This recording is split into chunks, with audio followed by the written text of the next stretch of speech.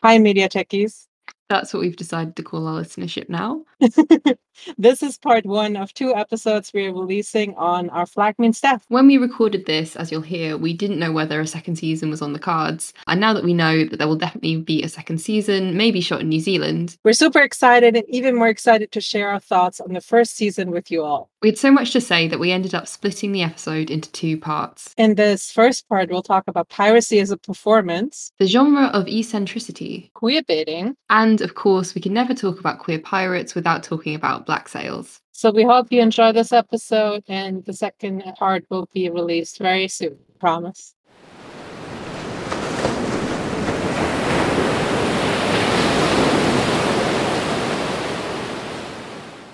Hi, Lily. Hi, Lucy. Hi, Anna. What's a pirate's least favorite vegetable? I don't know, Lily. What is the pirate's least favorite vegetable? Leeks.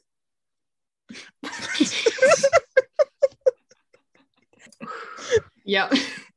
Wow. And it's like plural leeks as well when it's like vegetable, so it doesn't kind of grammatically quite make sense either. We just used up all the really good ones in the last episode. Yeah. So, you know, I had to make do. I haven't checked my joke against your have you not? your jokes in your episode, so you might get a repeat. Who can say? You can say. Go. Oh wait, no, it's the last one. End joke. We're saving it to the end. So that's going to be something that will just be like a bit of tension throughout the episode. It's the final joke going to be something be slightly stressed, like, oh god.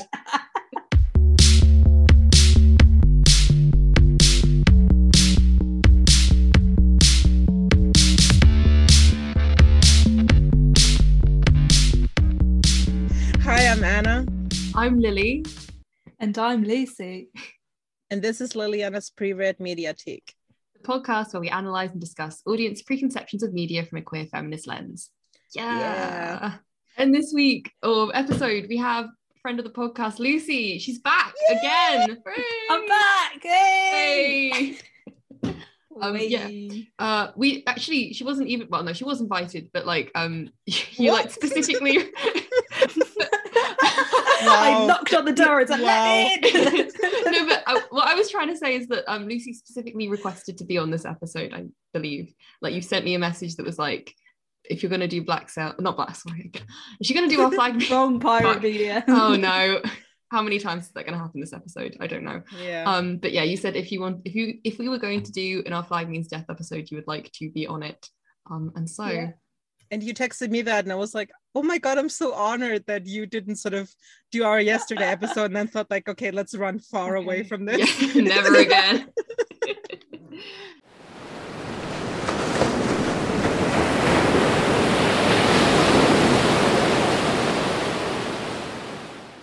So yes, as we kind of just mentioned, this episode we are going to be looking at the 2022 HBO show Our Flag Means Death, created by David Jenkins.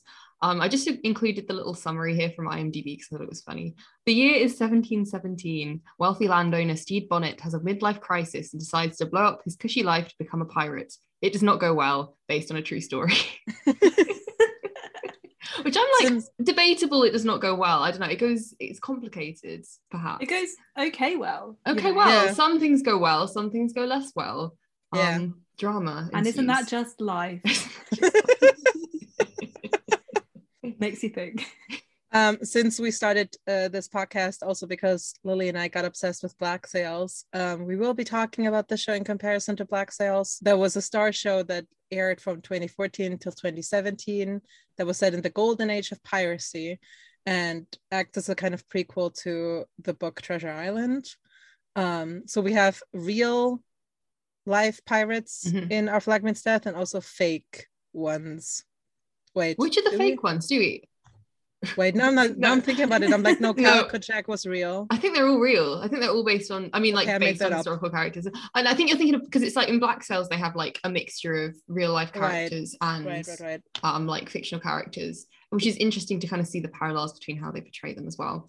But yeah, kind of major spoilers for Black Sails. Please go watch also for history. Yeah, also, yeah.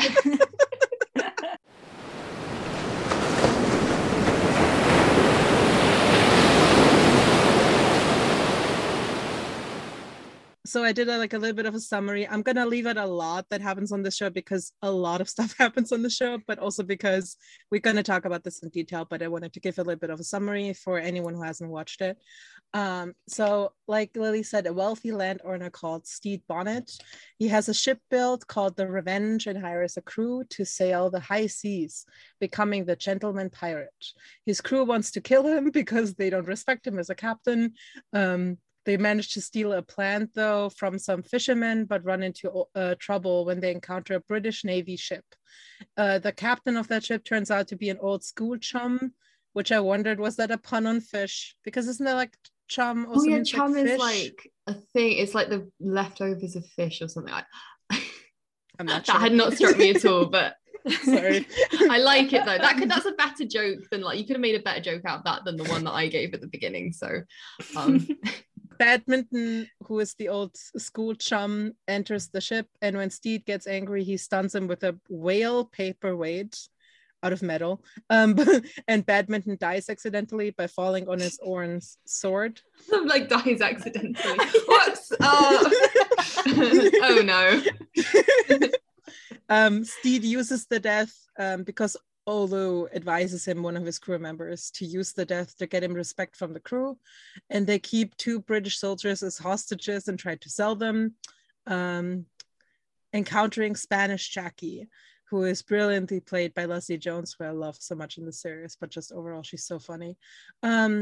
Spanish Jackie's husband was murdered by Jim, a member of Stede's crew, and the crew encounters Easy Hands and Fang and the character that Gus Kahn plays, who are members of Blackbeard's crew, who is an infamously vicious pirate from Bristol. And by refusing to meet with him, not in this show though, no. And by refusing to meet with him, they spark his interest. Stede is tricked into being captured and stabbed by Spanish soldiers and gets saved by Blackbeard, who takes over Stede's ship.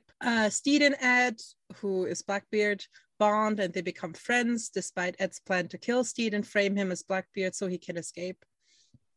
Izzy, who is Blackbeard's second in command, realizes that Ed has gotten too close to Stede and sells him out to the British, but before they can execute Stede, Ed demands an act of grace, making Stede and Blackbeard soldiers of the British Empire for 10 years. Upon landing in Barbados, Ed confesses his love to Stede and kisses him, and they plan to escape together.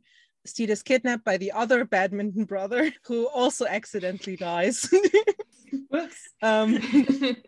This time he falls, he shoots and falls on his own weapon. No, he falls on his own weapon and it goes off. Yeah. Stede decides runs in the family. Yeah. Also, the reason why you should never give me a gun. Every time someone goes you need to have a gun, I'm like not to me personally. It's like running with scissors. It's don't run. Yes. Just hold it down and don't run and don't be drunk whilst you're trying to chop things. I've never heard that as advice, but I feel like that is good advice. Never try and cut anything with. It's if you have that thing that swords go in. What's that? A sheath. Scabbard? Sheath. Oh, I or a scabbard. I think that's for daggers, maybe. Or it's the fancy version of this. If you're fancy, you call it a scabbard. A scabbard. I think it probably said scabbard in Narnia, and that's why that's stuck in my head. Yeah. But that's the reason I'm so clumsy. I've generally fallen over standing somewhere. You should not give me a weapon. Stede decides to go back to his wife and children to make things right, but they are doing better without him, making Stede realize that he found true love with Ed. He fakes his own death with the help of his wife, or now ex. Well, not really. Ed, meanwhile, has returned to the Revenge, and Izzy pushes him to become Blackbeard again. Blackbeard feeds Izzy his own toe to convince him that he's serious and abandons half the crew on a desert island, which I thought was really funny because it looks like what you would draw if you draw a cartoon of a desert island. Yeah. Full-on evil Blackbeard again, he throws Lucius overboard and becomes a tyrant captain.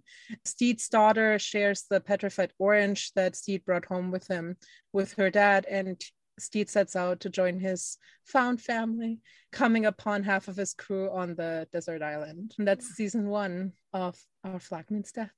Yay.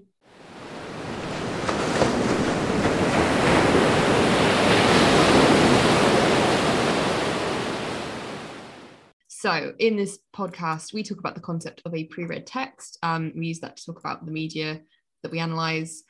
This concept was coined by Rowan Ellis, and it describes when you haven't engaged with the source material of a story or piece of media, but you have a strong sense of what it is about through interacting with various adaptations of that original material. So this kind of like cultural consciousness of this like original story is, or characters or images or concepts are kind of created through these adaptations, but they might have very little or even nothing to do with the original source material, and instead just all be kind of from those adaptations.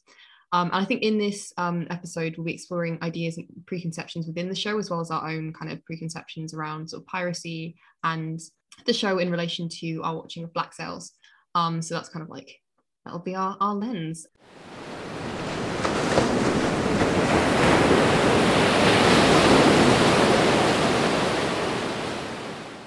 So we're going to start off talking about ideas about piracy, which is something that we talked about in our Black Sails episode as well, which Lucy hasn't listened to, but that's fine. I don't mind. I mean, I think I did, but it was just many months ago. Okay, fine. Okay, saved yourself. I'm a good friend. We'll have you back again. But yeah, anyway, I think those themes of like ideas about piracy coming quite strongly here. Again, those sorts of things. So like stuff like kind of the hyper-masculine pirates, criminality, and idea of the child-friendly pirate, or sort of like, you know, those sort of tropes of piracy. And we're talking both in terms of audience ideas about piracy, but also kind of ideas about piracy within the show and like the different characters and their ideas about piracy, if that makes sense. Yeah, which also links to pre-read text, because exactly our understanding of piracy is very defined by children's costumes, and given that this is like an actual crime, it's kind of weird how it gets whitewashed in order to be sold within children's narratives and things like that, and how it's sort of known through, that's why it's pre-read text, known through stories like Treasure Island, even if you've never read the book. So I think we start out in the show with this idea of like piracy is already faded, and like this kind of golden era of piracy is kind of gone. In the second episode, when they go to the Republic of Pirates, and it's immediately like, oh, it's, you know, it's quite gentrified now, it's no longer this kind of like cool and authentic space. And I think that's also interesting because it's like reflected in the characters as well. It's like all the like the main characters like Steed and Blackbeard are like these sort of middle-aged people. They've gone past their kind of golden era, and it's especially with Blackbeard as this image of like amazing piracy. This image is already past, and we kind of, I mean, we do see that in the show, but we never see this thing that everyone's sort of harking back to all the time. Oh, that's true. That's even like pre-read text in the show. Yeah. Somehow, like everyone knows who Blackbeard is, even though they've necessarily like never even encountered him. They know the stories, which again comes up a lot in Black Sails, comes up a lot in this show about how pirates, sorry, I'm already jumping the gun here. No, it's great. Go for it. Yeah. Like it's already about how the stories make the pirate rather than the facts. And yeah, and as we encounter Blackbeard on the show, he's already bored. Yes. He's already over it. It's not like he's sad because he's older. It's more that he's bored with everything that's already sort of been done at this point. Yeah, because I was interested in the idea of the like gentrified, the idea that the Republic of the Pirates had kind of become gentrified almost, and they were like, oh, it's become really touristy. And that is something that actually really reminded me of Black Sails when Teach arrives in Nassau, and he's like, this used to be like really rough and tumble, and now you've all gone soft, and you're here with your nice little pubs that you've opened, and you're like having a nice time. And so he's kind of like, this has become gentrified and touristy when he goes to that space. And then you do, because that idea of gentrification does also have roots and ideas of colonialism, of like it was once a free space, but this is kind of a sort of encroaching on this free space from, I don't know, forces that are attempting to like civilize it, with scare quotes. That also, the thing that's being lost definitely has kind of this link to like masculinity, and like if it used to be rough and tumble, and that's the kind of true space. So it was a bit complicated. Yeah, it is, because it is that kind of like, especially when like Calico Jack's introduced later on in the series, and you get these kind of flashbacks to his and Blackbeard's like youth, and then you kind of see that's playing out as like older characters, and it's sort of this very abusive and toxically masculine piracy. I agree with you, basically, is what I'm trying to say. And I also like the fact that when they get to the Republic of Pirates, someone's like, oh, is that a gift shop? And then it's sort of, and then it's like when they're talking about like the gift shop, when that scene with Blackbeard's delicacies and delights and fishing equipment, and then it's sort of like, and it's just like, oh, gift shop, but it's like it's the idea of like mellowing. Oh, I didn't even pick up on that. That's so sweet.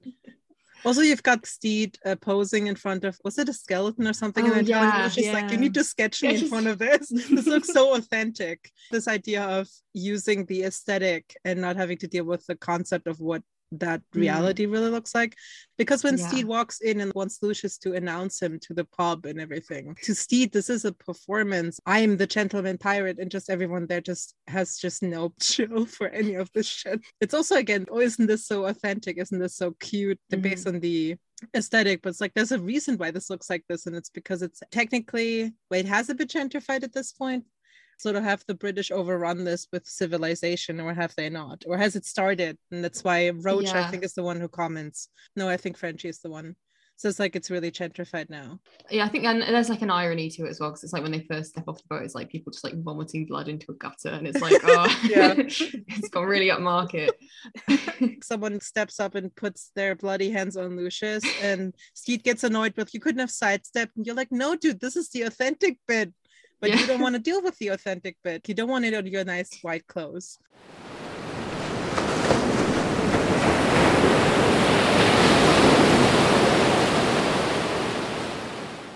And then, so we have Steed's idea of piracy, which we're going to get into a bit more in a little bit. And then we also have the crew's idea of piracy and the swashbuckling lifestyle. Anna, did you want to say a bit about swashbuckling? When I looked up the genre of this television show, one of them was like swashbuckling. I mean, it's technically like a literature genre. Oh, right. Yeah. I was thinking it was interesting in terms of masculinity, because swashbuckling to me is so camp, right? Like it's this weird thing of everyone's pretending like someone, flying from a vine and playing around with a sword. It's so performative in a weird way, but it's meant to be really masculine. Yeah. And so I think that's also maybe why like pirate shows went out of fashion for a while, because this is meant to be the most masculine thing ever. And then it's like, just like, it's actually like an aerobics thing almost. Like it's more... For those of people, well, everyone listening, Anna just did a nice little kind of like flourish, like a sword flourish. I feel like that's maybe one of the reasons why Pirates of the Caribbean, at least the first movie, worked, because they sort of acknowledged that the idea of someone just walking around and like swinging a sword is it is over the top. It is very theatrical. So you have to either lean into this camp and queer. We're going to talk a bit more about theatricality in a second, I think. But I've put down written and oral histories here. Lucy, do you want to kick us off with a bit of written and oral history? Yes. So throughout the show, there is this kind of, again, this is something that really resonates with Black Sails, which is obsessed with both like written and oral histories. There's that repeated description of when they're talking about the Spanish treasure, and it's like, let me tell you a story about this person, and then you kind of get a very similar thing in Our Flag Means Death, where there's this, I mean, books that feel like so central to the show, like the fact that Steed has like this huge library in his ship, which is like, in the first episode, Badminton comments on how impractical it is to have that many books on a ship, like by a fire. Yeah. Oh, yeah. And then, you have like all of the descriptions of the pirates, which are kind of trying to create like an image of these pirates. Like there's the picture of Blackbeard, and then Ed's like, I don't need 9 pistols, I've got 1 and a sword like everybody else. But it is kind of creating that myth of a figure, which again, seen in Black Sails, there's the same thing about written pamphlets as creating a history about pirates as kind of presenting them as particularly dangerous to the empire. And then there's also all the oral histories alongside all of those books and pamphlets, such as like Black Pete telling the story of Blackbeard is creating this mythical figure. And so when we do have that scene of him describing this kind of mythical Blackbeard, that isn't the real one that we see later on. It's like this guy with this kind of obscured face with a Bristolian accent. Yeah. Interestingly. Which I like. This figure of mist, but he's from Bristol. But he's from Bristol. I think it's kind of interesting how in Our Flag Means Death, Blackbeard, in Black Pete's description, looks more like the painting in the book, because the beard is sort of like, it just sticks away and his hair sticks away from his face more. So it looks more like the fog and smoke filled fake one than he does in real life. It's kind of funny to me how Black Pete describing, again, more a fictionalized version that you see in the book rather than the real person, even though the real person is impressive on his own, but it just needs so much more theatricality to it, otherwise people just don't believe in it. I think it's also interesting in terms of written and oral histories, because we think, because of this Western idea, if you don't write it down, it doesn't count. It discredits a lot of oral histories as like, well, those are not reliable because they've never been saved in a way. And I think you see kind of like writing, and I feel like I might be stealing this from somebody else's analysis of either Black Sails or something, so I'll, if I can find it, I'll link it in the show notes. But like you can kind of see writing as being used, and like literacy is being used as like a tool of colonialism within the show as well. And especially with the reason that they believe Steed is a pirate at the end is because it's been written down and they believe the written word. And so when Lucius can like bring up this, even though it's been kind of doctored, this history of his piracy, they then believe that, as opposed to just people saying that he's a pirate. It's the kind of written word that they can like take authority from. And then you also have it with the Acts of Grace contract. And it's this there's this huge document, and like Blackbeard signs with an X. And so it's unclear whether like Blackbeard, I don't know whether Blackbeard can read or not, but it's kind of clear that he probably can't write. They're kind of using this very long document and this tool of literacy as a colonial tool like over these men, and so they can never read this document basically that they're sort of signing their lives away to. It's mocking the fact that these people that are part of the colonial side have more faith in something that is written down, no matter how fake it is. But you also see with the pyramid scheme, they give them pieces of paper that have cats drawn on them, and they still think that that's a valuable legal document, because neither Olo nor Frenchie can read or write, and so he just draws cats on this piece of paper, and they still respect it because they respect the piece of paper and the theatricality of it more than they do the reality of it, which is that you shouldn't just buy a third of a pyramid or half a pyramid from a random dude you don't know. That's such a good point. And and they kind of do the same thing with the diary as well. It's using that kind of, they've got a faith in this, in the written word, so we're going to use this print culture to like exploit that and use it for their own gain. And then what does it mean that one of the final acts of the show is Blackbeard returning and destroying all of Steed's library? That's a destruction of the written word and written representations of, I guess, piracy. It's almost a returning to that oral history and oral myth making, and kind of like re-establishing, because he's kind of in that, he's trying to like create himself as a myth again almost. And he uses the image from the book. He uses the image from the book, but also destroys it. What does it mean? It's interesting, because I feel like it's like the oral history and the written history are kind of working in tandem to an extent, because it's like, in a way, it's like the oral history is supposed to be working for him, as because in Black Sails, there's also this idea of legacy, and you kind of want to be known as this incredible pirate, because then it means that you don't have to do all the work. Like, you can just sort of show your flag and then people will surrender immediately, and you have that mystique and legacy, and it gives you a lot of power, and there's a lot of power in that legacy. But in Our Flag Means Death, it's that when like Black Pete creates that image, we said it's the same image as the one from the book. So these two things are kind of showing to be sort of playing in tandem, and it's sort of looking at kind of what that does to a person if they're just created as an image, and like this kind of image of monstrosity that's sort of created around them, which I think is interesting, because they're kind of doing the same thing even as they're doing quite different things. Because when he tries to get rid of the book and fails hilariously, he tries to say that it's all made up. He says, cannot stop imagining him, Stede Bonnet, in all different scenarios. It's all totally made up. It just, to me, sounded so much like fan fiction. He calls it fan fiction. He calls it fan fiction. And it's so interesting, because it's like they don't believe it. They're like, no, the written word is truth. And except apart from what's his face, the twin whose name I've forgotten, the badminton twin. But like they're like, no, finally they gave a British character a name I can remember. But they do believe it just because it's written down, and even though the person who has the book is saying like, no, this is completely, it's just a grabby marketing hook, which I thought was so funny. Is that a pirate pun because a hook. Hey. This Comedy. show didn't even occur to me. I'm getting ready for your joke at the end, Lucy. I'm very You gotta be building ready. up expectations now. When they show the plant at the end, it's grown. Like it was quite like crackly and dry at the beginning when they stole it, and then at the end it's green because they've watered it into nurtured that plant. It's been nurtured alongside with them, and they're all growing together. I feel like now's a good time to maybe transition into talking more about Blackbeard, and I mean, we've kind of been talking about that already. Actually, you know what I was thinking of was the flag as well as a piece of media and print as well. And kind of, because I feel like the symbol of the flag is quite important in the show, and it goes through different meanings. And because the crew understand, like Annie wrote down, like the crew understand like the flag is like a very important piece of legacy within the show. The branding, the brand, the pirate brand.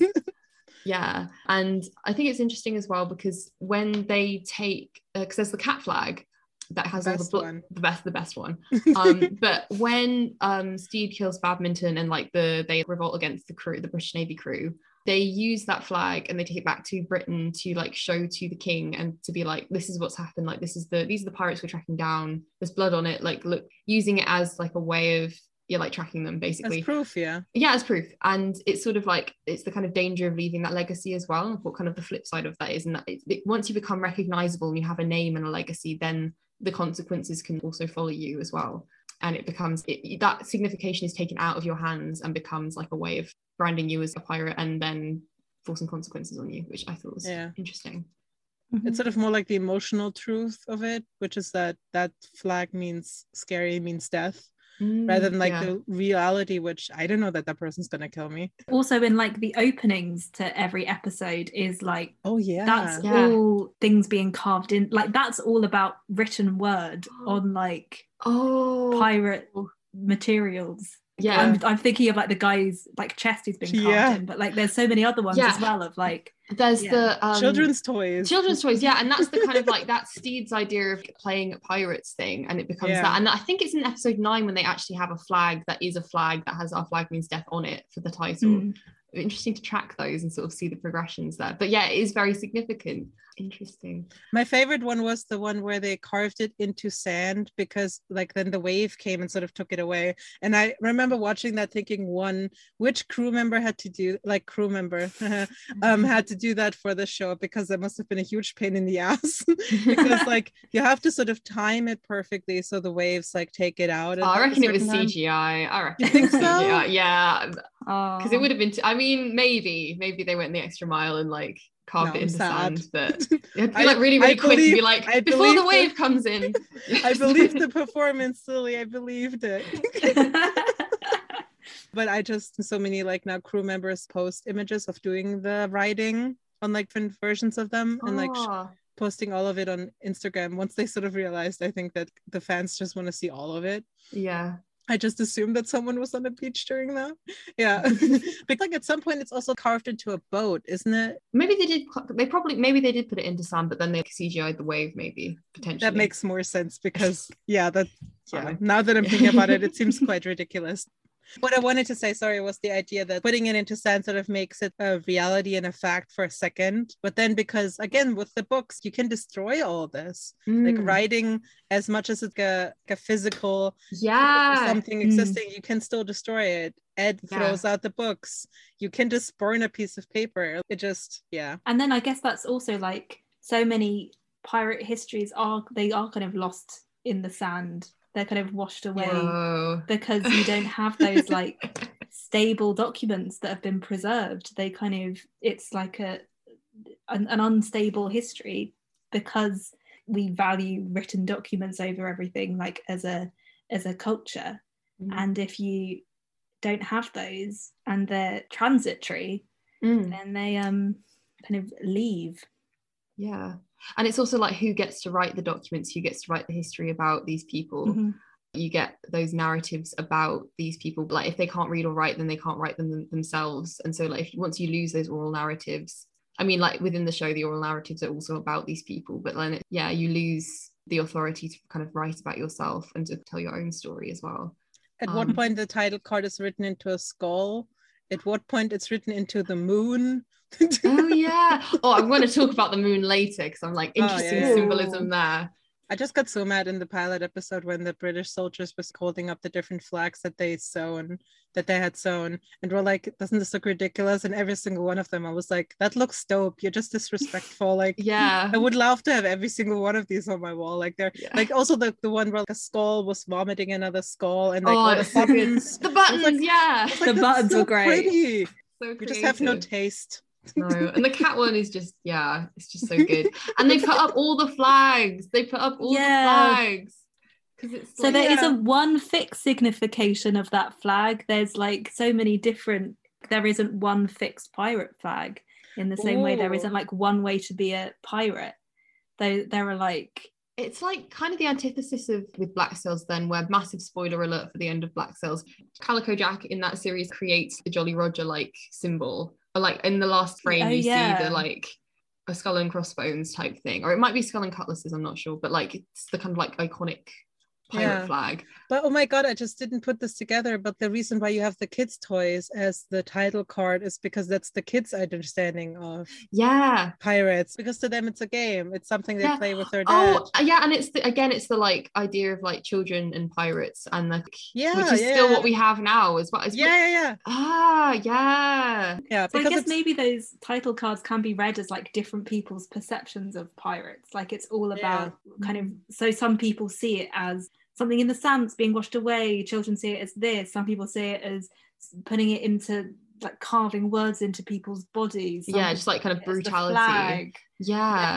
Each episode kind of gives you a different lens on piracy and like what it means, and sort of also a kind of progression on sort of like our understanding of piracy throughout the show and the characters' understanding. And it introduces you in the pilot episode as the black flag that just has the right, our flag means death written on it, which is like our most basic understanding of like pirates flags, just like black sail, a black flag, and then just like white. Is that in the symbols. first episode, or is that's that the pilot? Yeah. Oh, because I thought it was in the 9th episode, or maybe I thought the same. I thought the same. I think because it's the most. If you scroll down, you can see it. I think it's because it's the most basic, because it's in front of the beach and the sea. I think it's just the most basic thing, and then they go into different versions of it. And then they come back to it. By that point, it's like your perception of it has changed. It's the same one. It's the same one in the 9th episode. But it's become different because so much has happened in between. Yeah. And what's it in the last episode? I can't remember. It's on a mirror. Oh my god! Because it's about identity. Oh wait, no, sorry. That's not a mirror. That's a painting of like. Sorry, that's a still life. Still, that's. I thought it was a mirror for a second. I'm sorry, but it's red on. It's still like got quite sort of the flare. Okay. It looks, but it's like a still life of fruits and vegetables and stuff. So that's still like imagery. Oh, are there any leaks in that fruit bowl? Sorry. I'm trying to make this joke work. Interesting. I would have preferred if it would have been a mirror. That would have been so much cooler. Guys, you could have. I keep forgetting the name of the seagull, but what's the Carl, the one where I said it was on a boat. It is on a boat, and Carl is sitting on the edge. Oh, yeah, Carl. My favorite crew member.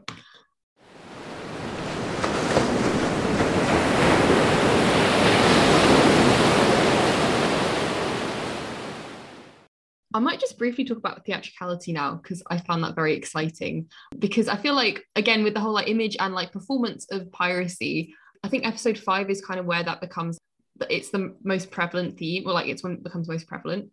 And that's the episode where they do the art of fuckery, theatre of fear, and like it's that episode.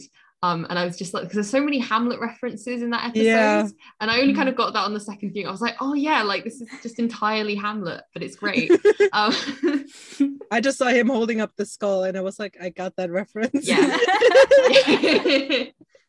and again, we can have like pre-read text of like Shakespeare as well. All that stuff happening. Interesting, because it's also interesting because it's like Izzy quotes like Shakespeare a couple of times. And I think also because it's the idea of Shakespeare as being It's sort of like seen as this very like highbrow literature, but also at the time it was most people like watched, or like not most people, but like if you were in London you'd watch Shakespeare. Not to be like it's universal, but a lot of, you know, you'd sort of get your kind of very cheap ticket and stand in the pits and you'd watch your Shakespeare. Lucy, you probably know more about this than I do at this point because you've written quite a lot about Hamlet and things. But yeah, Izzy sort of quotes twice as well. He's like, so here's the rub and a pox on all of you. Really? Yeah. Holy shit, that's amazing. Sorry, I did not pick up on that. So I wonder whether that's he watched a performance of Hamlet maybe at some point, or like whether that's just like showrunner, like the writers just like popping it in there for fun. Yeah. No. Yeah. And it's also the idea of it's like Steed's like, okay, I want to do psychological horror and literary, whereas the crew are like, well, I saw someone being stabbed this one time and that was quite scary. And it's their lived experience versus his kind of idea of kind of literary horror. And you've got a lot of people kind of standing behind curtains, which again is very Shakespearean, like when Izzy's talking to Steed and when Ed's like watching the last kind of scene of it and he's like behind the curtains. Yeah. And it's like that's kind of a lot of those dramas as people being behind curtains because they'd like hide at the back of the stage and then get stabbed or listen in or that is all about performance. Also making fun of this idea of the way that people are who make theater, because Steed is in like black turtleneck, just self-important director. None of you are taking this seriously. Yeah, and it's like such a big theatre mood as well. It's like kind of either it's like you spend like ages trying to do something and just like nothing happens, or you get it done in like 20 minutes. It's like it's like with the Kraken reenactment as well. That's like the kind of Hamlet play within a play, and sort of like when it's in Hamlet, when Hamlet's trying to find out whether Claudius has killed his father, he kind of has this play be put on where it's someone like dribbling poison in someone's ear. It's supposed to like show Claudius has this massive reaction to it, and it's like he's guilty. And it's the same thing kind of happens with the Kraken at the end when Ed watches. It's that kind of memory of him killing his father. And so you have that. And then it's really sad because like in the end, like they're not very scared of the fake Kraken, but they're scared when Blackbeard comes out from behind the curtain because he is the Kraken. I mean, they are scared of Jim. They are scared of Jim, like there's sausages. Yeah. Like the shadow theater as well. That kind of, it's also like a kid's aspect of it, of just, you're not even seeing anything, you're just reacting to a shadow behind a curtain. Yeah, with some sausages being like pulled out of someone's stomach. But it is odd that it's kind of like it's the performativity that tries to reveal the like truth almost. It is because that's what happens in Hamlet. It's the classic, the play's the thing wherein we'll catch the conscience of the king. And we're finding the truth of the matter through performance, and through fake words we will find the true words. And you do have that same idea of theatricality, and that kind of does suggest that there is, even though there's performativity, it suggests that there is like some sort of essential self that is found through performativity. Like kind of what seems to be suggested, because by them actually being afraid of Ed at the end as opposed to the image of the Kraken, that is kind of still trying to present some sort of truth behind the performativity. But then it's Ed is the image of Blackbeard, so again it's like another image and another performance that is then being revealed through this other, so it's just like many layers of performance. And he comes out from behind a curtain as well, which is very like the truth is revealed, but then it's like but then it's interesting because he's crying in that moment, but they don't see sort of his fear, they just see him as a symbol of fear, and it's like the myth rather than the man that they see. And then he like crawls into another room and, I will say, like, they're also scared of Lucius. So scared of Lucius because just literally that's not performativity. No, that's just and again it's like mixing, but it's like the mixing of the true and the non-true, and everyone thinks like, how does he do that? Like, wow, what a trick. And it's no, he did it literally just chop his own finger off. But it's kind of like difficulty of appearance and reality, and sort of like performance and truth, all those things mixing together in a very confusing way. It's sort of quite difficult to pick them apart. Also, Wee John dressed up as a cat, and it's the cat's being terrified, and I'm like, is this I was like, so much, is this a reaction? Meow. I'm a witch and here's my and it's also like, is this a reaction to like Cats, like the film as well, or like the musical? I just kept thinking this is better than that entire movie was. Oh my god. We've mentioned this before, but we watched Cats the movie on Halloween last year or year before last. And because we were like, it'll be really scary, but like not like a real scary movie because we can't deal with those, and it was just very strange. And I'm not sure it was traumatizing. I would like run off that boat in a heartbeat if that started happening. I also just thought it was interesting because watching the first episode, I didn't pick up on this the first time I watched it. It's so important that they want to not maybe kill Steed because he's quite good at performing stories for them, because Lucius can read, but he doesn't do the voices as well. Do the little voice. Do the little voice. And it's like Pinocchio as well. It's like the story of like wanting to be like a real boy and sort of like coming into your own. And again, truth and like kind of like becoming real rather than fake. So I had to laugh so hard when he goes, me legs or sticks. Wait, how old is that story? We're in 1717, like Jesus.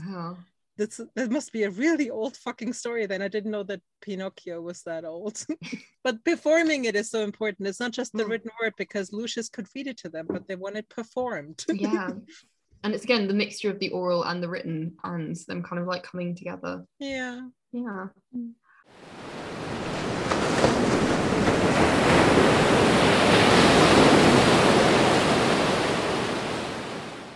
Lucy, do we want to move on to the genre of eccentricism?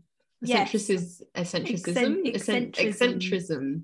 Thank you. From the word eccentric. Yeah. So after watching Our Flag Means Death, I was like, it does really resonate with Black Sails. It really makes me think of it. But what is it that makes these two texts kind of work together? Because I went on Tumblr for like the first time in years to be like, what are people saying about these two shows specifically interacting with each other? Yeah. And like there seemed to be a first wave of people who are like, now that this show is trending, everyone go watch Black Sails, like it's really great, it was really underrated at the time. And so a lot of people said that, and then there was a second wave of people saying this is a really weird recommendation to give based on this show, which is like really cozy and uplifting and really wholesome, and you're recommending like this gritty pirate drama. This doesn't make sense. They're like, apart from like the fact that both have canonically queer pirates, there's like nothing, there's no relation. And I was like, that doesn't feel true to me. Yeah. But yeah, there was this kind of idea that it was basically inappropriate to recommend Black Sails to people who liked this show, because they were like, no, this is cozy and comforting, it's not like dark and violent. And so I think the thing that really resonates between the two is this idea of eccentricity. Both are eccentric shows, and I'm going to explain that more in a bit, but I would like to say that I did get this from one of my module conveners from last year, who is writing a book about British post-war comedies and the genre of eccentricism. So that's Benedict Morrison, and I should credit this idea. Benedict! I've heard so much about him. He's amazing. So yeah, so we do kind of associate eccentricity with comedy, and there is a very specific where we're like, this feels particularly British and eccentric, and we have the like idea of a person who we would call like a harmless British eccentric, who I think seems kind of like the Steed figure. Like people are like, oh, he was like an eccentric pirate from this time. I think maybe in Black Sails you could say that, oh my god, what's he called? Thomas? Yeah. He no, I'm laughing because another I also Tom asked Lily like a couple of days ago, what was the guy called that he was fucking? They're all called Thomas. They're all called Thomas. If in doubt, it's Thomas. It's Thomas. But that's like also like an eccentric figure, and eccentric has its connotations of being whimsical and cozy and fun, but generally harmless. And actually that's how many people are describing Our Flag Means Death, is like whimsical, cozy, sweet, eccentric, bit odd, but like wholesome. But eccentric is actually not being harmless. It actually has this kind of really political meaning. If you break it down, it's literally outside of the center. It's not centric, it's eccentric. It's decentered, it's outside of the center. It's like quite literally existing out of normative structures is what being eccentric is. And I am now unfortunately going to do a Derrida quote. So, oh god. So it's a bit of a mouthful, and I'm going to try and explain it afterwards. But when he describes what the idea of the centre, he says, quote, The function of the center is not only to orient, balance, and organize the structure, but above all, to make sure that the organizing principle of the structure would limit what we might call the play of the structure. So essentially, the center is what keeps the structure in place. If you're thinking about a classroom, the center of the structure is the teacher. It's kind of the nucleus of the cell, not the nucleus. The nucleus of the cell. Not the nucleus. No, not the of like an atom. It's like the nucleus of the atom or whatever, and it's like the I can't remember my physics at all, but like the bit in the middle, and then it kind of then the things gravitate around it. Yeah, like a solar system. That's easier. Like I understand how to system. Talk about a solar system. Yeah. Okay, gravitational pull.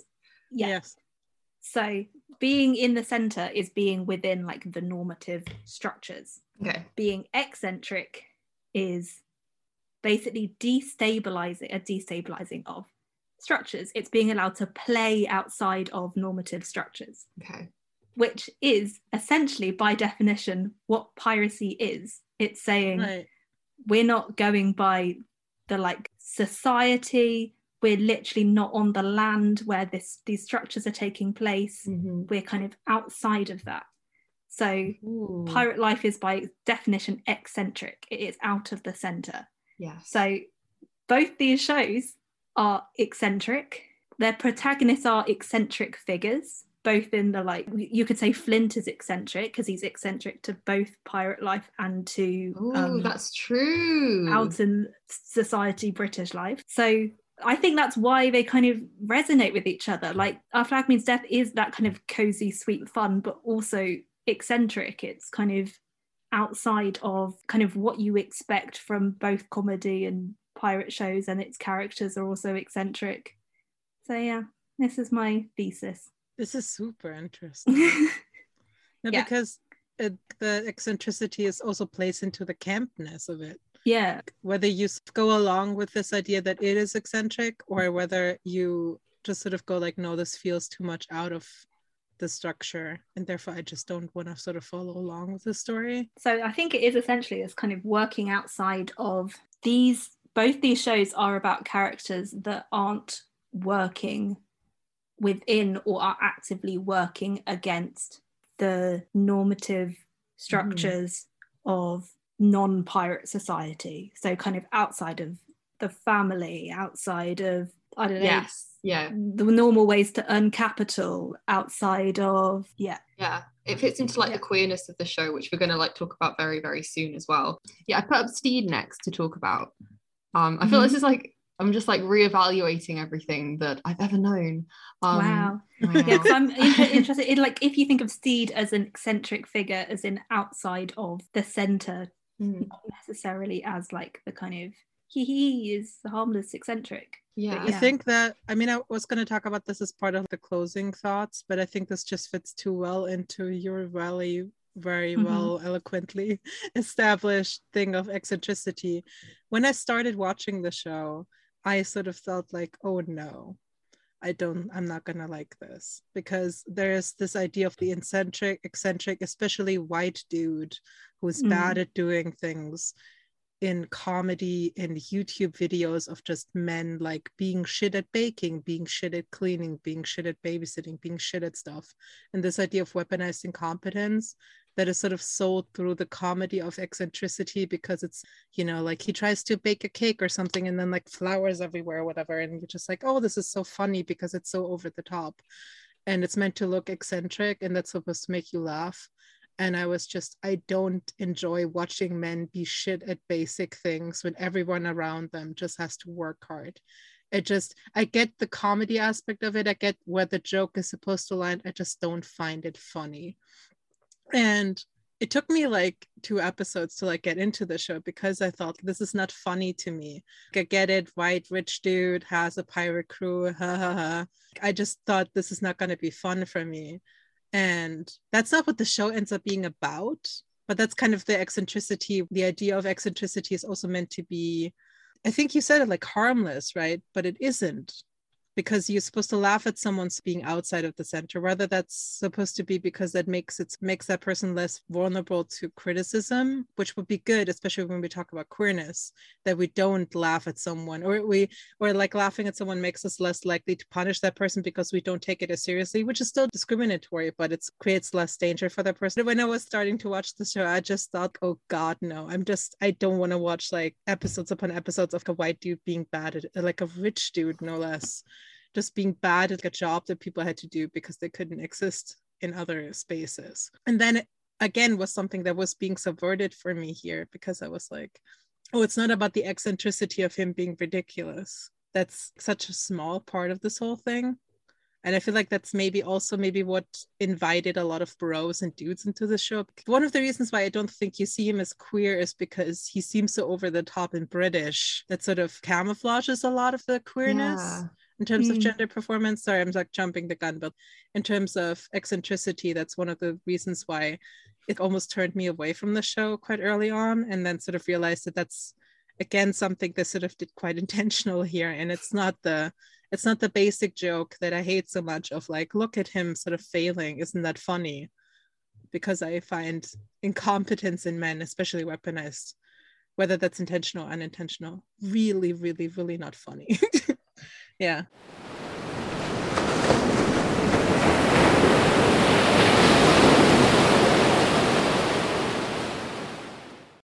Yeah, I wanted to briefly kind of talk about piracy and queerness and connection within that genre. This idea of like the freedom of the seas, the kind of homosocial environment of pirate vessels. You've got like historical figures such as Anne Bonny, and there's a really good Bad Gays episode on Anne Bonny, and sort of like talking about her as like this kind of historical, like potentially queer figure, but like there's again not very much historical record on her, and what is written about her is written from like a colonial lens. It's very interesting. I'd recommend reading about that and going to look at that episode. And you've got kind of cross-dressing and possible trans readings of people such as like Mary Read.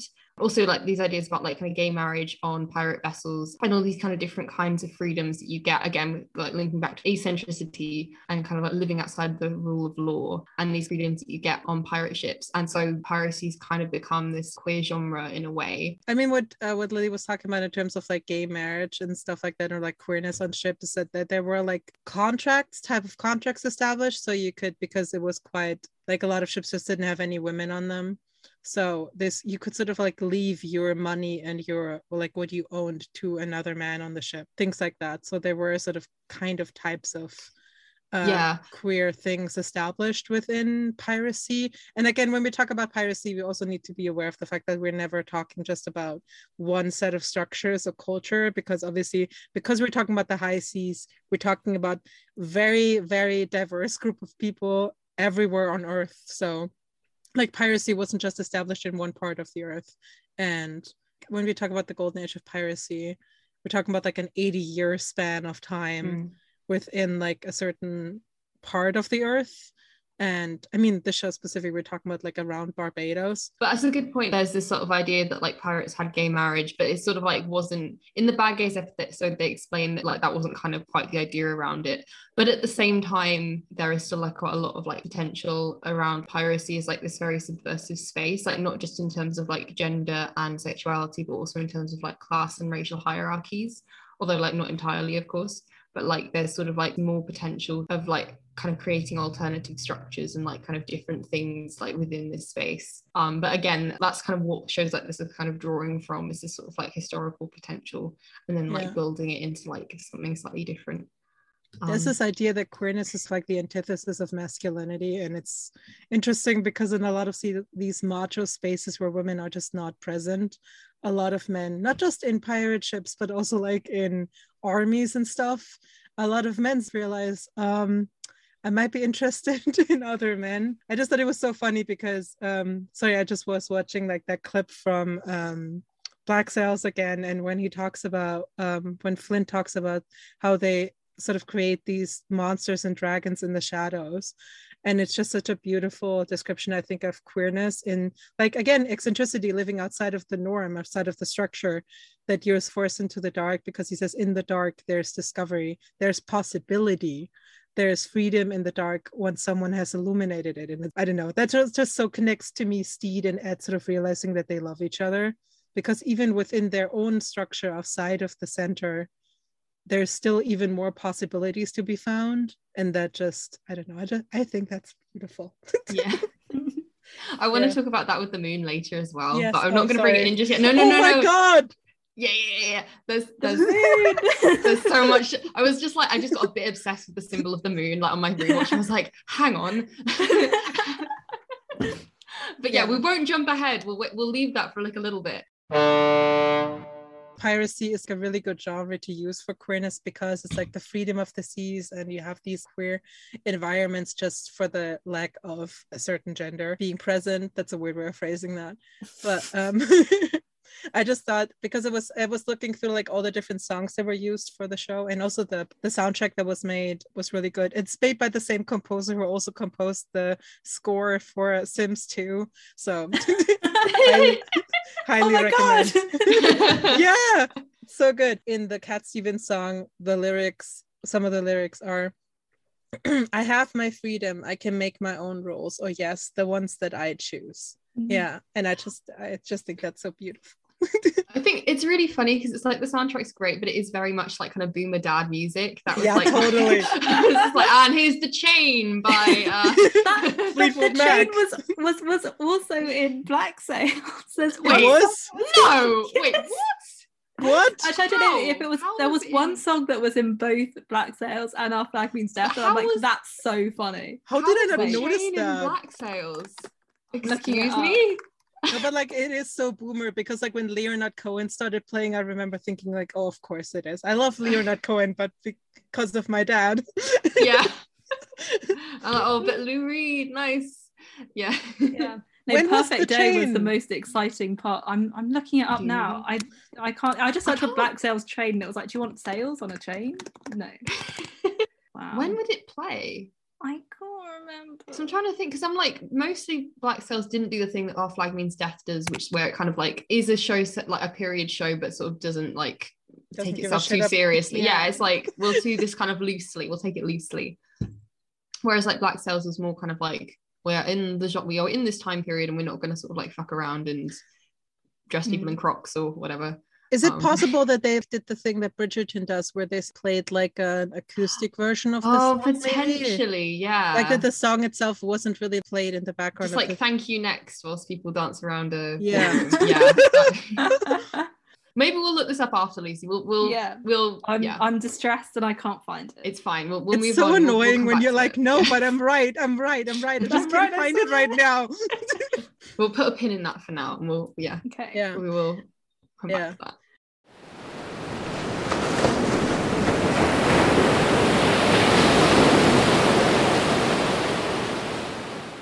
So in terms of queerness in media, one of the things that was quite compliment on the show is that they didn't queerbait, even though everyone expected them to be queerbaiting with the show. And I just wanted to define queerbaiting for a second, because I do think it's sometimes used in a way where I'm like, I think you mean queer coded. It just doesn't necessarily always mean the thing that people, I think, want it to mean. So queerbaiting specifically is a marketing technique. So this is from Wikipedia, fiction and entertainment. And so the idea is that a creator or show writer or showrunners or writers hint at queerness specifically without ever wanting to actually show you any sort of same-sex romance or LGBT representation in any way, shape, or form. So the idea is that they sort of make jokes about things. They sort of hint at the idea that these people have had a queer past or something like that, or that they might be interested sexually in a different character, but it's always the way that it's being played in terms of queerbaiting. It's like it can always be read as a joke to straight audiences. It's always like subtext, and it's like you have to be looking for it, that kind of thing. Yeah, totally. And in this show, you just don't have that, because so it always needs to be queerbaiting. The reason queerbaiting exists and it's so atrocious is because it gives studios a way to sort of say to conservative audiences, like, no, we don't let the queers exist in our show. And it also gives queer people, because we're so used, because of the Hays Code and stuff like that, we're so used to having to read subtext. We just always are waiting for that kind of stuff. And so when we see it happening, we're like, oh my God, is there going to be queerness on the show? And that creates fan art and creates interest online. on Tumblr. And then people just get essentially like free marketing for their own. And this is what the show didn't do. And one of the texts we read for this episode was Act of Grace by Gittleman, which we're going to link. It's a very good article on our Flagman's death. And I'm just going to quote them for a second. The subtext is text, and it is not sanitized. It is not dismissive. It takes up space because we don't have to look for a subtext. So the subtext is Chekhov's gun in a way. They pick it up later. Like every look, when you rewatch the show, every look, every smile, every glance, it gets picked up within this one season, and you don't have to wait for it. They don't promise it to you later on. I remember there was an interview with the showrunner of, what was the show called? With Supernatural? The Marvel one with the Shield guy. Captain something and Winter Soldier. Captain something. I didn't watch it. Is that Falcon and the Winter Soldier? Falcon, that one. Thank you. I'm sorry. I haven't seen it. Yeah, he said something on the show where he said he was on dating apps and there were a lot of tiger pictures, which a lot of fans then interpreted as, which makes sense. They were like, well, men post with tigers on dating apps. That makes no sense because women don't do that. So this must be like a hint for this character to mean that he is canonically now queer. And then the showrunner was interviewed about this, and at the time, because they don't air like in one chunk, they air weekly, he said, oh, you have to keep watching. And of course there was nothing done about that, because either a queer writer just put that in to like fuck with them, I don't know, or they did this intentionally, or they just didn't think about it and this was just a mistake they made, because they were like, isn't it funny how on dating apps men post with, like people post with tigers or whatever, and then didn't think about the consequences of what that would mean for because obviously if you're not interested in dudes, like you don't see men's pictures on dating apps. Yeah, but it's like that kind of shit. Just this show doesn't do that, is my point. Our Flagman's Death doesn't do that.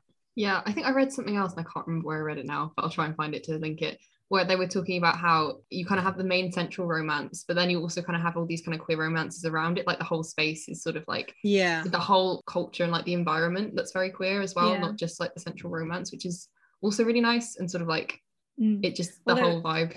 I must say, because like going into it, I knew that there were going to be like some queer relationships, but the fact that there were ones around meant I think you could still not be sure if you were being queer baited with the main relationship. So you were like, okay.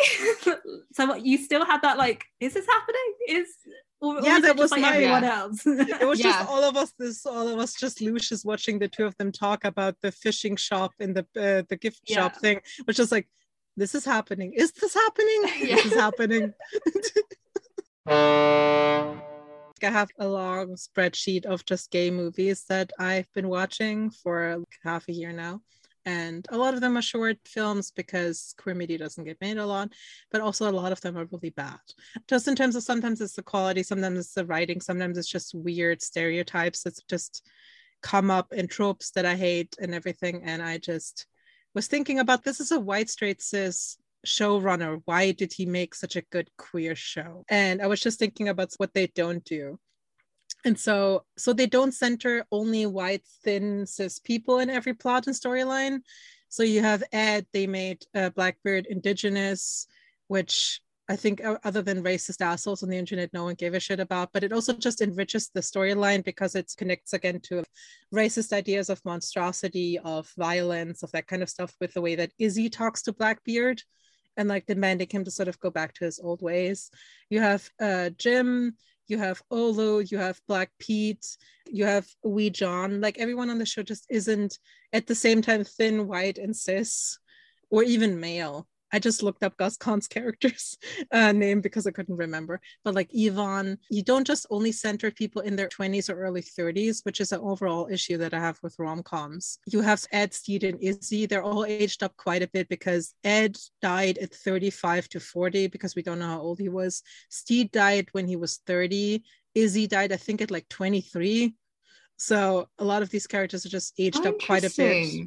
And again, it enriches the story. It doesn't make it weirder. It just makes it better because you like because you explore different things. It's like you get a different like angle on like a rom-com or on like Yeah, it makes it better. Because of the television my parents watch, I watched a lot of crime shows growing up. And so if gay people showed up in those, it's because they were murdered, or because they murdered someone, or because they were related to someone who was murdered. And if queer people like showed up and survived the television episode, it was always realizing that they were gay was about the fact that they broke up a family. They had to tell their wife and their kids, and then their wife and their kids were like, you're gonna leave us, you broke up this family. Queerness is not seen as the problem isn't heteronormativity that is being blamed, but it's you're ruining this family structure. And it's actually the fact that you're queer makes everything worse. And it doesn't do that here either. And it also doesn't, you don't really have a moment where it's like, we should have met earlier, we should have had more time together. It's the fact that they have now lived through a certain amount of time, that they get to be maybe retire together, and the fact that they're older, it's not a sad story. Like when he says, I'm folding stuff and it's okay. You know, those movies where like old men are sort of like, let's do everything on our bucket list before we kick the bucket or whatever. And you're like, I hate those movies because I feel like they're so condescending to like older people. Well, this is almost over. Like it doesn't do that here at all. I mean, they're also not old enough for that. But like, again, pirates just don't age, like they don't age, they don't become that old technically for the most part. And that's also how they sort of start. Ed and Steed sit together and he says like, I'm a shit pirate, and then Ed says to him like, most pirates I know are dead. You're not doing badly, actually. All of these stories are sort of just at the beginning, like Ed and Steed, Olo and Jim, Lucius and Black Pete, whatever kind of couple they are. That this is just starting. So the idea of like making queer characters evil is quite common. You have that a lot with, again, the difference between queer baiting and queer coding. Like Ursula in The Little Mermaid, for example, she's like quite evil, but she's not like queer baiting. She's just queer coded. She's based on a drag queen. Like this is not. Also, I would argue that they no longer make interesting, Disney doesn't make as good of like evil people anymore since they don't queer code them anymore. So maybe queer people are just more interesting. But it's sort of the reaction of like, hey, please don't just make queer characters evil. The response on this show, I feel like, is just make so many queer characters where like the evil bit doesn't bother you as much. Izzy he feels quite internalized homophobia to me. But it doesn't matter to me because there's so many queer characters on this episode. The internalized homophobia still has like place to exist, I think, in queer stories because it's important, because a lot of us experience that. But you can't just make the only character that's gay, have internalized homophobia. That's really fucking offensive. And also, I don't even remember the title of it, but Netflix put out a gay Christmas movie last year that was essentially just a heteronormative story with like two gay guys. And it was boring as hell. And it just didn't feel queer. It just felt like it didn't work for me as a rom-com, and it didn't work for me as a queer story. It just sort of made no sense because we don't fit into heteronormativity. That's kind of the point. I just love the fact that they just explored all of these different things when they react to criticism on Twitter, when people write movies or television shows. I think they tend to overcorrect. So when they hear, don't make queer characters only villains, they just strip queer characters of all nuance and interesting aspects. They don't understand that the issue with queerness isn't queerness, but it's heteronormative structures. And to just put queer people into the same straight structures, it's just not the same thing. And it just doesn't allow people to be interesting characters. And then those movies suck, and then people don't want to watch them. And it's not surprising to me because, well, it's not an interesting movie. Why would you watch it? I think they use a lot of tropes in the show that feel to me like a teenage story, which makes sense to me because a lot of these characters are living through like a second, just sort of coming of age story. And so all those tropes work in this story because they're queer, and it wouldn't work if they were heterosexual, because why would you discover falling in love at that age in like a straight scenario? They respond to bad tropes, but they don't ignore why those tropes exist either. And it's not necessarily just always just hearing a bad trope and then just not using it, but actually investigating why those tropes are a thing, and then like playing with it and like putting it into a really interesting story. And that's why definitely every time you watch it, you just discover a different aspect of it, which is a beautiful like thing for you as a queer person to just see. And it also is something for you to explore. It also doesn't do the thing of, the show doesn't hit you over the head with preaching to you that queer people are humans. It just sort of gives you a really good story and a really queer story. Sorry, the point that I was trying to make is like, they usually put queer people in straight stories. This is an actual queer story narrative. Yeah, and it's like I think the kind of like pirate kind of environment helps with that as well. Yeah, for all the reasons we've talked about. Be gay, do crimes. Exactly. And I've also seen people talk about how like this show uses kind of like tropes that would normally be queer baity tropes, but then it follows through with them, and sort of like it kind of uses the kind of like romance tropes and tropes of sort of like like kind of monstrosity, or that then sort of like works with them in interesting ways and not in like shit ways, and then like follows through and sort of does better stuff with them. That wasn't a very coherent point, I'm sorry. But no, I just thought it was interesting. I was like, what, like, where does the term trope come from? And it comes from Greek, and it's meant to like turn you a certain way, give you direction in a way, because you would think that like tropes would be something that people just overall do not like, because why would you want a story where you sort of already know where it's going? But I do think that a lot of these tropes exist because we like certain tropes, especially in romance novels. They're so common. And you just, in the show, you have like the almost kiss between Jim and Olu, which is so cute because it gets interrupted by Steed and his treasure map. You have like things that you can sort of discover later on, like Jim's favorite color, which, because Olu asks, like, I don't even know anything about you. I don't even know what your favorite color is. And then Jim says teal. And if you watch the show, Olu's like earring is teal. And so there's like these things are like sprinkled throughout the show. Tropes exist, but they need to make a story interesting. They need to inspire interest in you to keep watching it without being too predictable. Yeah. I think it's like tropes, often it's sort of like, oh, things tropey, it's sort of seen as like tropes are inherently bad, but they're not like necessarily bad. It's just like how they're used. Exactly. Yeah. And I just thought it was really interesting how much tropes are subverted in the show. So you have the camp gay character, Lucius, but it's not uninteresting because the character is not uninteresting. Like I said, you have the internalized homophobia with Izzy. You have the gay abandoning his family by coming out, but it's actually good because Mary's happy he's gone. And also it's like not about like him being rejected either. It's sort of like, it's like an acceptance that he then leaves. It's like he leaves because he's accepted, and then it's like no longer a running away, but a running towards, which is sort of like his kind of arc of like when he leaves for the second time as well. Also, like, I think that they actually now love each other in a way, like Mary and Steed, in a way that they didn't before at all, because it just wasn't possible for them. Ed being excited to leave with Steed is quite a common queer story. Like, Villanelle suggests to Eve to run away to Alaska. That show did not end well. Guillermo in What We Do in the Shadows wants to travel the world with Nandor and actually almost gets to. Sue suggests it to Emily in the show Dickinson to like, for them to like run away. And again, it links to that eccentricity thing you were talking about. It's like this thing of like, we cannot live in the center. Let's like get out. Let's get out. And that like, it never goes well. That was the moment in the show when he was like, do you want to go to China? I was like, oh no, something bad's gonna happen. Yeah, you have the best within tropes. You have like the best friend of the rom-com lead, which is Lucius in the show, I would say. But again, it's like done almost like a wink to the audience in a way that doesn't bother me. It sort of enriches the story, like him bringing back like the stuff in a box. But like, where did this box come from? He sees Ed and Steed falling for each other before they do. He helps Steed seeing that it's over. Sorry, I just love that scene where he like takes down like the looking glass and then he just puts his hands up to his eye.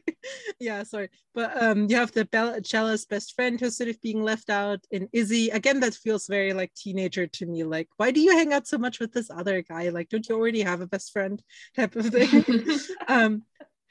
Like, it feels quite bitchy. Also, the way that Steed and Izzy talk at each other is just so bitchy the entire show. Funny. It's like, oh, you again. They break up because they both think they don't deserve each other. I feel like they both sort of have this, like when Steed goes back to when Ed is left, he sort of essentially, he says, neither one of us will like you any less, which is just such a thing of like, mommy and daddy are divorcing, but we still love you. Like,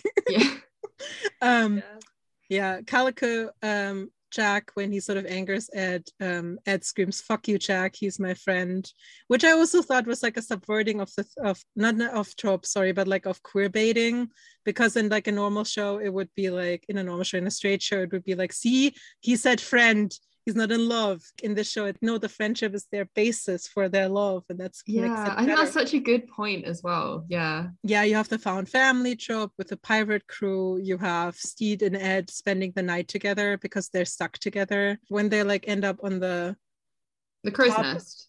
Yes, and when they like have breakfast together. After the lighthouse. Yeah. Oh yeah, after the lighthouse. Yeah, that's it. Maybe it's not the destination but the journey trope, because they like Steed buying the treasure map to like create a fun day for Ed. But it's more like less about what they end up finding, which is the petrified orange, but it's about the fact that they got to spend the day together. Olu gets to like meet Jim's family and gets to know them way better, and just Lucius realizing that Ed and Steed are really into each other. Such a good episode. Yeah. You have Olu and Jim, and they were roommates, which I thought was really funny. Like, because it's such a joke among queer people that like people will just not accept that people who lived together and loved each other and had kids and pets and like shared lives or whatever. They're like, no, they were roommates. And Olu and Jim actually were roommates. I just think it's interesting that the show uses so many tropes. When Lucius talks to Ed and it's like, you don't understand this because you're cool and you wear leather. It's again this idea of a YA rom-com of like a book. I can just see this book of just someone like falling in love with like the cool guy wearing leather and just from like the wrong side of the tracks or whatever. And like in the show it's a pirate. Yeah, and it feels so impractical to be wearing leather as well. I'm like, that's gotta be too hot. My god. Like, how'd you get it on in the morning? You need some like talcum powder by your bed. I think that's also why like Ed likes the soap so much, because he's just got to be like smell disgusting all the time because he's wearing this leather in a really hot environment, and so it's like the yummy lavender soap.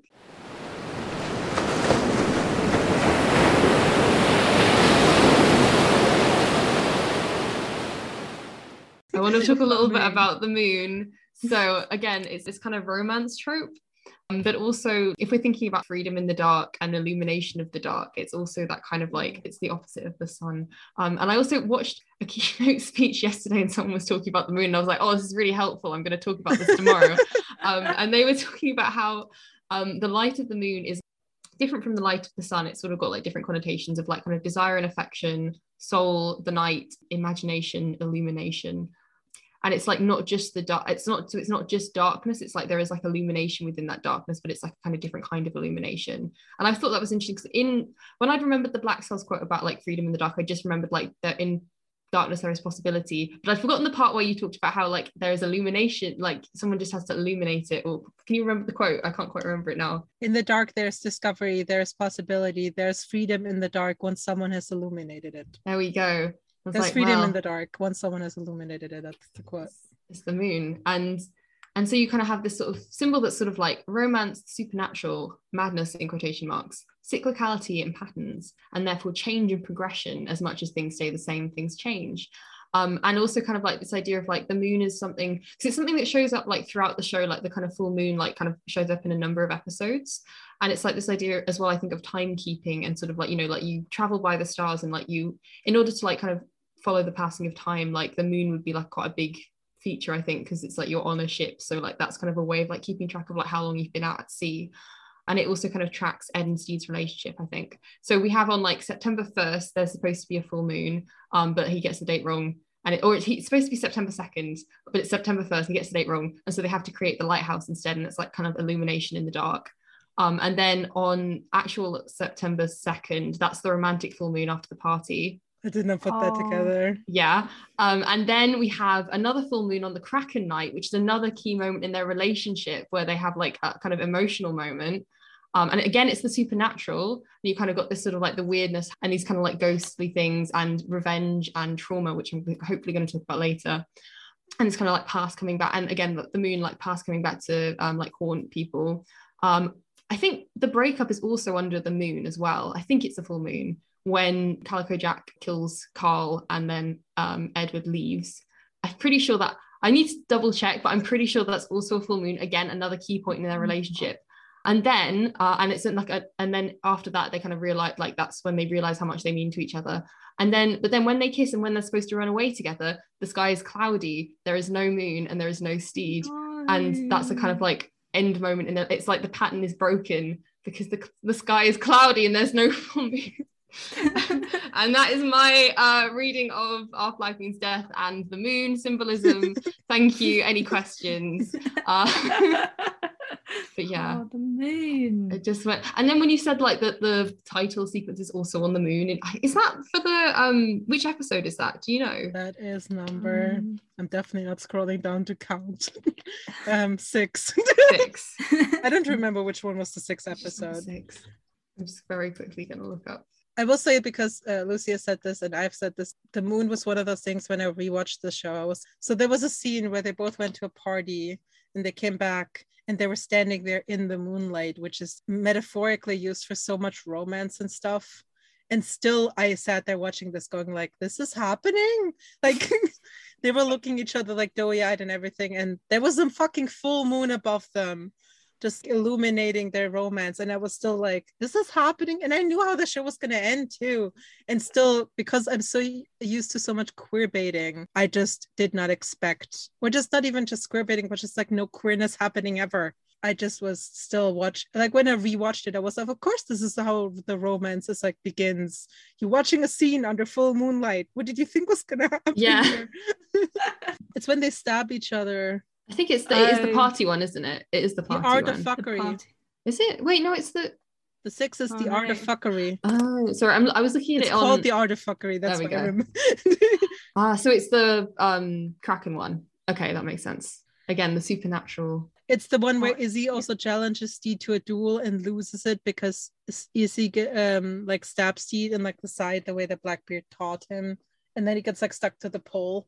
The mast. So sadly that was not the one with like the full moon starts. The one where they went to the party was the 5th one. That was a different title card. That would have fit better though. Gonna write into the show. Actually, you should have mess around. We wanted a mirror for the last one. And also they kind of messed up with like 4 and 5 and 6. Maybe swap those 2 around. Or maybe they're just like even more clever than we are and it's beyond mortal comprehension. And that's usually my first interpretation of anything when I don't understand something. Even if it's stupid, I'm like, I probably just didn't understand it.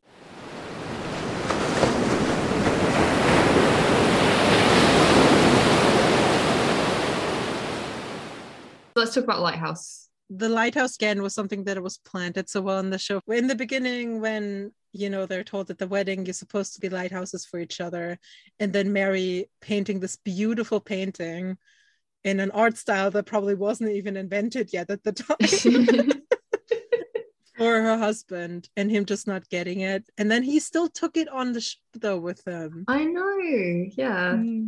And then him telling Ed that he was meant to be a lighthouse for his family and he failed at it. And them both realizing that a lighthouse is going to be what saves them by pretending to be a lighthouse.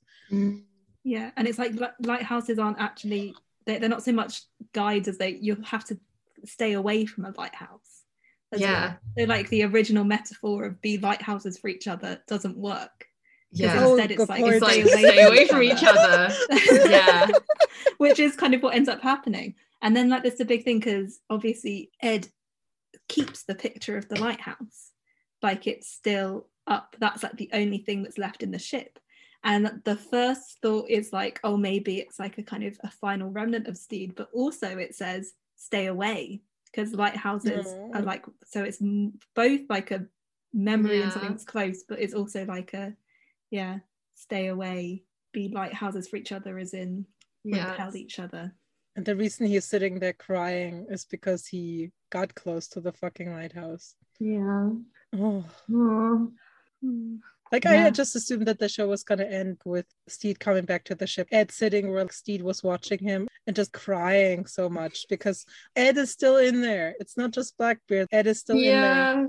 And he's just so heartbroken because Edward Teach like born on a beach and then like Edward Teach abandoned on a beach. I was like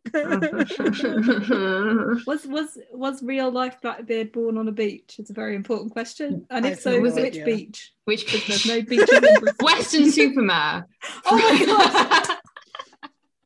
Sorry. It's a beach that's, that's sort of a fun nearby. Bristol-based It's a joke fun right Bristol there. joke. Sorry. I laughed because you were literally naming like an actual beach, and I was like, it's like, and it's well known for being a kind of, well, it's just like a kind of like slightly run down sort of seaside town, and it's got like, it's a very muddy beach. You go there and it's just mainly like mud and sand, and then you're like, it's usually, I don't know, I feel like it's always low tide, and it's like the sea is always like a billion miles away and you can never quite get there. Yeah, I looked it up. I have no idea. Taika Waititi and Rhys Darby. I keep wanting to pronounce his name Rice. I know that's not how Rice. Sorry.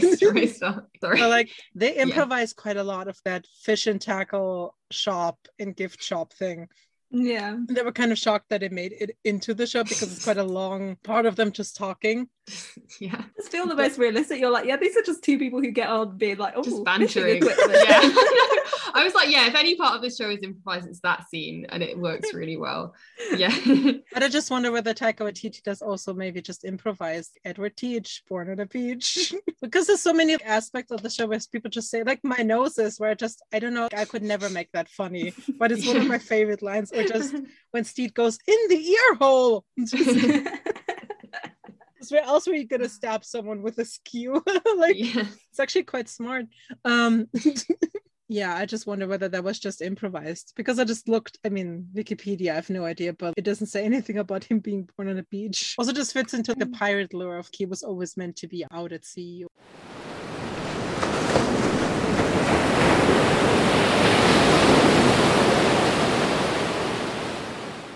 Hi everyone, that's the end of part 1. We really hope you enjoyed it. Keep your spyglasses trained on the horizon for part 2, which will be releasing very soon. But in the meantime, we'll leave you, as always, with a joke. Take it away. Lily, what do you call a pirate who steals from the rich and gives it to the poor? I don't know, Anna. What do you call a pirate who steals from the rich and gives to the poor? Robin Hood.